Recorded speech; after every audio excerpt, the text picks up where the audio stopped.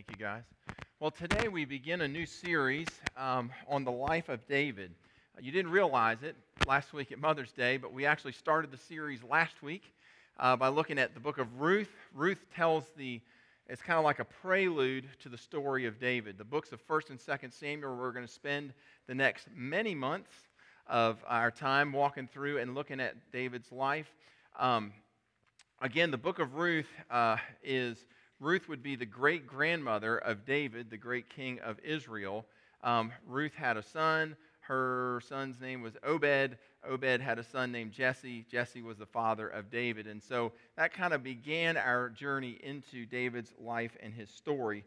Today we're going to pick up the first mention of David in the book of 1 Samuel. It's halfway through the book, and that's at chapter 16. So 1 Samuel 16, if you have your Bibles, what's been taking place in the chapters leading up to chapter 16 is that Israel decided they wanted a king. And so God said, fine, we'll grant you a king. And so the guy that God designated, the person that God anointed, was a fellow named Saul. Saul was the king of Israel for a good bit of time. Saul began to become disobedient. He began to ignore God. He began to think that he didn't need God.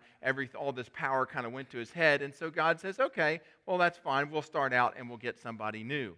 And so that's where we pick up the story, is the first mention of David here in the book of 1 Samuel. If you have your Bibles, flip over to 1 Samuel chapter 16. I'm going to ask you to stand to your feet for the reading of God's word. 1 Samuel chapter 16. We're going to read verse 1 and then verses 6 and 7. Here we go. The Lord said to Samuel, "How long will you grieve over Saul, since I have rejected him from being king over Israel?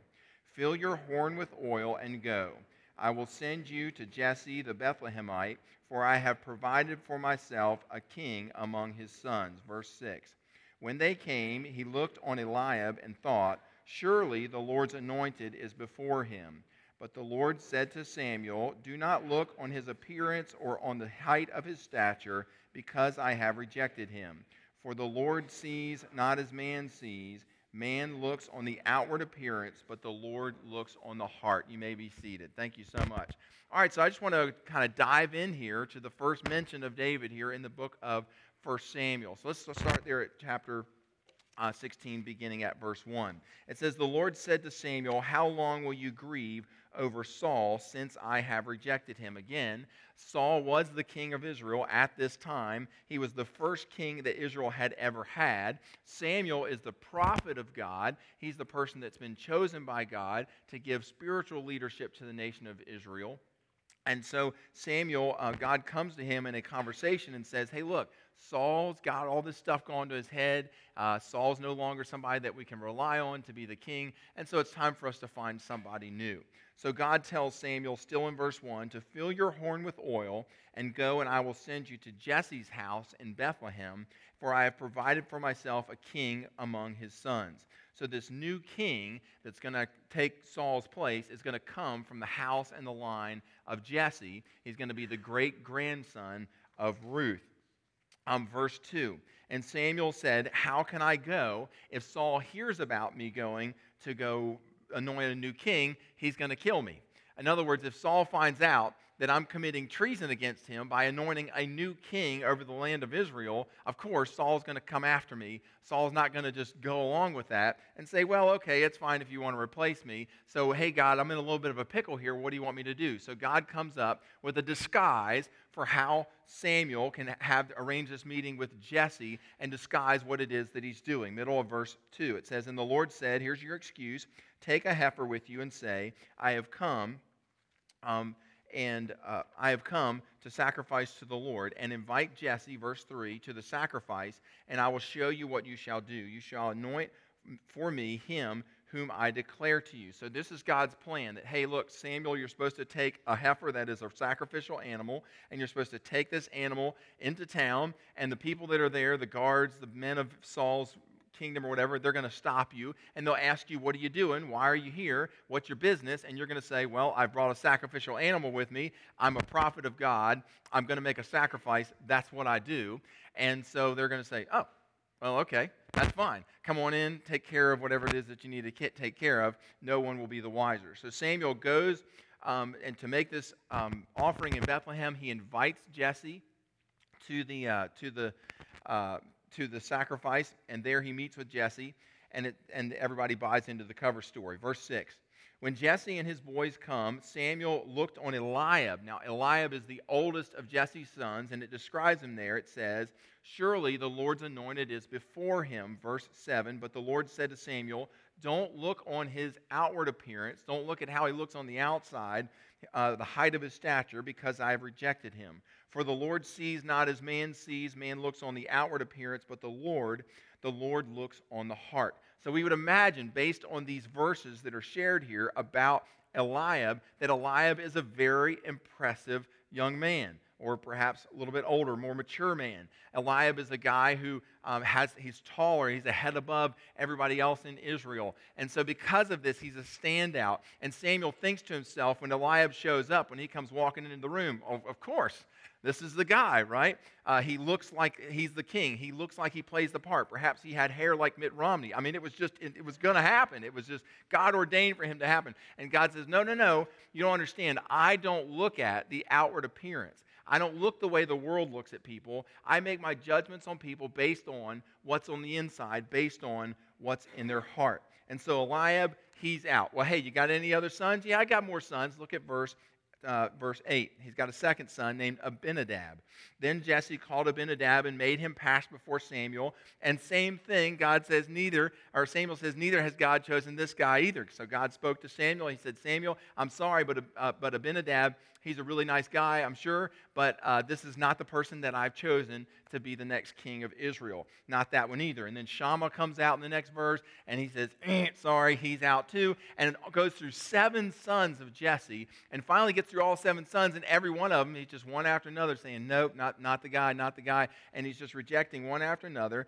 And so finally, Samuel says, who else you got? Because there's nobody else there. There's nobody else in the line. Nobody else has come with him. And so finally, Jesse says, verse 11, Samuel said to Jesse, are all your sons here? Did you bring everybody to the party? Jesse said, well, there's still one more. He's the youngest. But listen, I mean, he's out keeping the sheep. We didn't even think about bringing him. I mean, he's not impressive. He's So anyhow, not somebody that's really cut out for this. He's just a teenager. And so Samuel says, Jesse, go get your son, go get him fast, for we will not even sit down until he shows up, until he comes right here. So we're all going to remain standing. You go get him, you tell him to run to get himself up here. So Samuel's got a pretty good feeling about this other son of Jesse. Verse 12, and he sent and brought David in, and David, it says, this is the only physical description that we have of David in all of the Bible. I don't know if you knew that or not, but it says that he was ruddy in form or in figure. And so some translations say that this word ruddy can be translated to say that he had red hair. It's like red hair and freckles. But can you imagine a red-haired and freckles Irish, Scottish Israelite? I don't quite see that being what's going on here in this verse. Some translations have said that this means this word ruddy could be understood to be like small or scrawny, like he's a teenager, and so he just didn't have a lot of muscle on his body yet. His body hadn't developed. But again, I don't think that's really what the scriptures are saying here. So going back and doing a little bit of research on this word, and as it's translated ruddy, it actually refers to it also can refer to his complexion, that he had a blushing face. Again, that is more fitting to a young teenager, right, who's just come running in from the fields, and so that's probably what we're referring to. It's just drawing on the fact that David was very young, that David was in his teenage years. But it did say that he had beautiful eyes. I have beautiful eyes. I mean, that's got to be our guy, right? But in any case, so he had beautiful eyes. It says he was handsome. And so the Lord said, arise and anoint David, for this is he. This is the one that I want to be king. Last verse 13. So Samuel took the horn of oil and anointed David in the midst of his brothers. And the Spirit of the Lord rushed upon David. And from that day forward, and Samuel rose up and went to Ramah.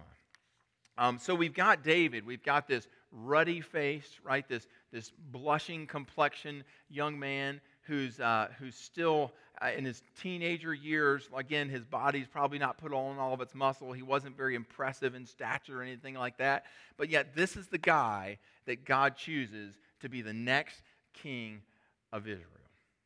Okay, that's our story for today. That's our treatment of this first story here in 1 Samuel. And so that means it's time for us to ask the question we ask each week around here, the most important question, and that is, what difference does all this make to my life? You say, Gordon, I mean, that's a really great story.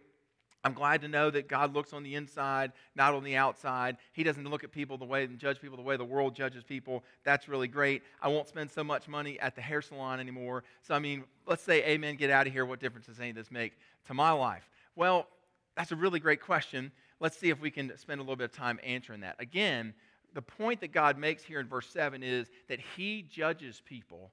He makes a judgment about people on a different basis than perhaps the rest of the world does. Some of you perhaps got up yesterday morning and watched the wedding. You can admit it; it's okay. So Harry was there, and he was getting married to the new princess, and everyone was all decked out in their nice, finest clothes. The queen looked the part. Everybody looked very formal, very stoic. And so it was just a beautiful service and a beautiful ceremony and a beautiful setting. Again, this is what the world sees, and the world judges and says, hey, look, this is somebody of importance. This is somebody that we need to consider their thoughts and their opinions. But the Bible says that's not how God judges. God doesn't judge on the prettiness of a girl's dress. God judges on our heart. That's the basis on which God evaluates us and people. And so the point is here that David was chosen by God. He had an older brother who very much looked the part. The Bible says he was very tall. He was handsome. He as soon as he walked in the room, right, he had the flowing locks or whatever it was that was going on that made Samuel say, oh, by all means, this has got to be the guy that's going to replace Saul. But God said, no, I look beyond that stuff. That's not the basis upon which I make my judgments of people, the basis upon which I make my judgments of somebody's qualifications. Rather, I look on the inside of them. I look at their heart. And so what I'd like to do in the time that I have left is to consider what was it on the inside of David that made God think, this is somebody I can use. What was it on the inside of David? What was inside of his heart? What was the quality of this man's character that so impressed God that said, when he walked in the room, that is the guy? He had 7 other choices, but he settled on David. Let's take a look at this. So first qualification, if you would, of what's on the inside of David is that David was a person of deep spirituality. So the first trait that God said, hey, look, this is somebody that I can use, is that David was a person of deep spirituality. Think about it for a moment. David wrote the 23rd Psalm. For the Lord is my shepherd, I shall not want. He makes me lie down in the green pastures and leads me beside quiet waters, right? Don't ask me to quote the whole thing. But in any case, it's a beautiful psalm. It's been comforting people for many, many centuries, for 3,000 years now since David had written that. I mean, anybody who would write the 23rd Psalm had to walk closely with God. That had to be somebody who had an intimate walk with the Lord. David had a deep spiritual life, a deep, intimate connection with God. On 2 separate occasions, God calls David, the Bible refers to David as a man after God's own heart. David's the only person in all of Scripture who is given that designation, who is described that way, that he was a man after God's own heart. On 2 different occasions, the Bible refers to David this way. Friends, David was a person who had a deep spirituality, he had a deep connection to the Lord Jesus. The second trait of David that impressed God is that David was a person of humility. David was a person of humility. What happened right after David, if you continue reading in chapter 16, what happened to David right after he gets anointed with this oil? I mean, they have this little ceremony, this little service there where David is the centerpiece of what's going on. David understands what's happening to him. He gets up from this anointing and he says, all right, that was really great. I appreciate y'all doing that. Are we finished here? Because I've got some sheep I need to go tend. That's what happens next in the chapter. David goes back out to the pasture. You would say, well, I would thought David's first thing would have been to go down to the UPS store and get some new business cards made up and have that word shepherd stricken out of it and put King of Israel, right? And we're going to pass these out around town and we're going to let everybody know that, hey, I'm the new guy in town. No, that's not what David did, because David was a person of deep humility. David was a person who wasn't looking for public accolades. David wasn't looking for his name in the paper. He wasn't looking for his name in lights. David was a person who had a deep sense of humility. Friends, God doesn't need big shots. God just needs ordinary people who have a deep sense of spirituality and a deep sense of humility. A third trait that allowed God to pick David out and to use him is that David was a person of deep conviction. David was the kind of person who believed in something strongly enough that he was willing to take a stand for it. David was the kind of person who believed in something strongly enough that he was willing to take a stand for it. Thank God that David was not politically correct. For example, when David walks out onto the battlefield and the Philistines are there and they're warring against the Israelites, there's this big giant on the other side. We'll get to him in a couple of weeks. This big giant out there on the battlefield, and David is bringing his brothers some morning cheese, right, so that they can feed his brothers that are getting ready to go into this battle against the Philistines. And so Goliath walks out and he's taunting. He's doing his morning taunt. He comes out and he taunts the people of Israel, this big tall guy, and they're all cowering on the other side. They're all cowering on the Israelite side of things. And so David looks around and he says, "Who is this guy?" Right? What's his response? He says, "Who is this uncircumcised Philistine that you let him stand over there and make fun of the armies of God? Somebody ought to go over there and cut his head off." And all the soldiers said, "We like David. We vote for David," right? And they really loved David. And so again, not only did David have the conviction to say, this is wrong, this should not be, this guy should not be allowed to talk about the people of Israel and the armies of God this way, shouldn't be allowed to be able to talk about the God of the universe this way, such that not only was he willing to say this is wrong, but he was also had the courage to stand up and do something about it, and David did. Fourth characteristic that David had that allowed God to use him, that made God want to pick him out of his brothers, is that David was a person of integrity and honor. He was a person of integrity and honor. Early in David's life, he had an opportunity to kill Saul. And if he had killed Saul, David would have immediately become the new king. And so I'll share with you one of those times in 1 Samuel chapter 26. David and Abishai, one of his generals, had snuck down into the army of Saul, where Saul was camped out in the middle of them during the night, had gotten inside of Saul's tent, and Saul's laying there on the ground sleeping, and Abishai says, "Here's our chance. He's been chasing you around the desert now for many years, and we can eliminate him right now." He says to him, 1 Samuel chapter 26 and verse 8, Abishai says, "God has given your enemy into your hand this day." Here he is. He's laying on the ground. He's sleeping, David. We can strike him down. He says, "Please let me pin him to the ground. I won't need to do it twice. I'll get him the first time." And so David says, no, this is God's issue to sort out. Verse 10, "As the Lord lives, the Lord will strike down Saul. It's not by my hand that Saul is going to perish." Verse 11, he says, "The Lord forbid that I should put my hand against his anointed." In other words, God chose Saul. God installed him. It's not for me to decide when Saul's time is up. Let him die of a heart attack. Let him die in battle. Let him die of some other natural cause. But it's not going to be me in cold-blooded murder pinning this guy to the ground just so that I can get to the throne more quickly. And David wouldn't allow Abishai to touch him, no matter how badly David wanted to be king. Fifth and finally, David knew what it meant to trust God. He knew what it meant to trust God. Did you hear what David said there? He said, "Look, Abishai, when God is ready to depose Saul, that'll be when I become king, but not a moment before." When God is ready. And David trusted in God's timing. He waited in God's timing. Friends, one of the marks of maturity in our Christian walk is our ability to wait on the Lord. Boy, we really want to fix now. We really need things fixed now. But friends, in God's timing, when He's ready, because stuff's going to come, right? Bad things are going to happen in life. Crises are going to bubble to the surface.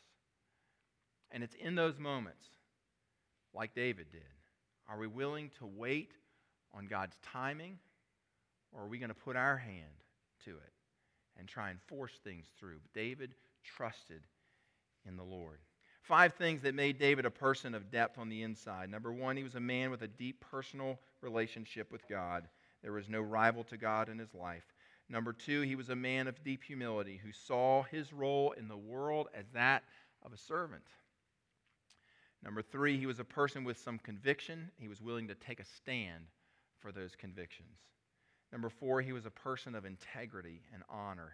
And number 5, he was a person who knew how to trust and wait on the Lord. In terms of his stature, he may have been ruddy in his face. He may have been just a blushing teenager. But the Lord said, "This is the person whom I've chosen." He may not be all that impressive on the outside yet, but he's a giant on the inside. And that's what God wants for you and I, friends, is that God doesn't care what we look like on the outside, but God looks at the heart, and that we become people of godly character. God will use us beyond our wildest dreams if we'll be those kinds of people. You say, "Well, Gordon, I got one more question for you." Sure, fire away. My question is, how do I get to become a person like that? I mean, that was David, right? That was King David. Surely that's what God intended for David, but I don't know that God really intends for me to be that way. Well, sure he does. Sure he does. And I got 3 really quick things, and then we're going to be done. We're going to be out of here. On how we can become a person like David. Number 1 is you have to aspire for it. You have to see the vision of who God wants you to be, and you have to want to be that way. You got to have it in your heart to say, "God, I don't want to just be the way I've always been. I want for you to make some inside changes. And God, I want to see that person that David was. I want to see that person that's Christ-like. And I want to have more of those traits. I want to have more of that quality in my own self." You have to aspire for it. A second step that you need to take is, 1, you need to pray to the Holy Spirit to make that change in your life. Friends, this is a transformation of the old person that you were into a new person. Paul said in Galatians chapter 2 and verse 20, the old person he said that over in 1 Corinthians. But in any case, in Galatians 2:20, he said, "I've been crucified with Christ, and I no longer live, but it's now Christ who lives in me." Paul has been totally transformed. He's no longer like he used to be. He's now taken on the person of Jesus Christ. He's become Christ-like. And these same characteristics are what flowed through David's life. And so you have to ask the Holy Spirit to do that work in you, friends. You can't be more nice by just trying to be nice. You can't be more kind and patient and self-control by just trying to gut it out and make that happen. That's part of the problem with our living out of the Christian life, is we rely on our own resources. We start by relying on Christ. We start entering into a relationship with Jesus by trusting in the work that Jesus did on the cross, but then we go living the rest of the Christian life by trying to gut it out and trying to just be more like Jesus. And then we get to the other side, or to the end of life, and we say, "Okay, I trust Jesus again for heaven." Friends, that's not the way God set this thing up. He set this thing up for us to start by trusting in Jesus, for us to live our lives by trusting in Jesus, and by relying on Him at the end of our life, trusting in Jesus for eternal life in heaven. So we have to pray and ask the Holy Spirit to do this work in us. And then third and finally, is that we need to immerse ourselves in the Word of God. Where are you going to learn to be a person like this? Where are you going to learn to trust in God this way and to be patient and to wait on Him this way? Well, you're going to learn it from reading the Word of God. Where are you going to learn to change your worldview and change your values such that they match up with the person that God wants for you to be? Friends, you're going to learn it by reading the Word of God. The Lord God gave us this. This is God's truth in written form. This is where you're going to find out about that stuff. Where are you going to learn to be the kind of person who's given their life into a deep spirituality and who's trusting in God and seeking after God? Friends, you're going to learn that by reading about the people who did it themselves in the Word of God. Friends, you and I cannot become the people that David was on the inside without the Word of God. It reboots the software of our mind. It transforms and shapes our perspectives. You say, "Gordon, that all sounds really simple. I mean, is it really that simple? Well, why would God want to make it hard? Doesn't God want for us to be this way? Doesn't God want for us to take on these qualities that David had? Friends, the way that we get there is not by aspiring what the world says we ought to pursue, but to aspire for these qualities, these characteristics that were in David. We don't have to go sit out on a hillside like David did in order to find these qualities, but you do have to aspire for them. You do have to trust God for them, and you do have to be in the Word of God. What does God want for your life? God wants for you to glorify Him with your life, and He will. And you don't have to be a big shot in order for that to happen. Just plain, ordinary you and me will do. But friends, when the power of the Holy Spirit takes a hold of your life and begins to transform who you are on the inside where it really matters, then the substance of your life and the impact of your life magnify tenfold. God will use you, friends, the way God used David. Let's pray. Most gracious Heavenly Father, we thank you so much for talking to us today from your word. We thank you for a fresh vision of who you want for us to be, of the kinds of qualities and character traits, Father, that you are looking for in our lives. Lord, we pray that as this vision of the person you want us to be is set before us, that your Holy Spirit would begin to work and move within our heart, move within our life, causing that transformation, that change to take place. Lord, as we turn to this table now to remember your broken body and your shed blood, we recognize that the way to bless the world, the way to be a blessing to those around us, is not by trying to get our name in lights, but Lord, it's by laying down our life for others. God, we ask that, again, you would just stir in our hearts this morning, that you would draw us close into your side. We pray these things in Christ's holy name.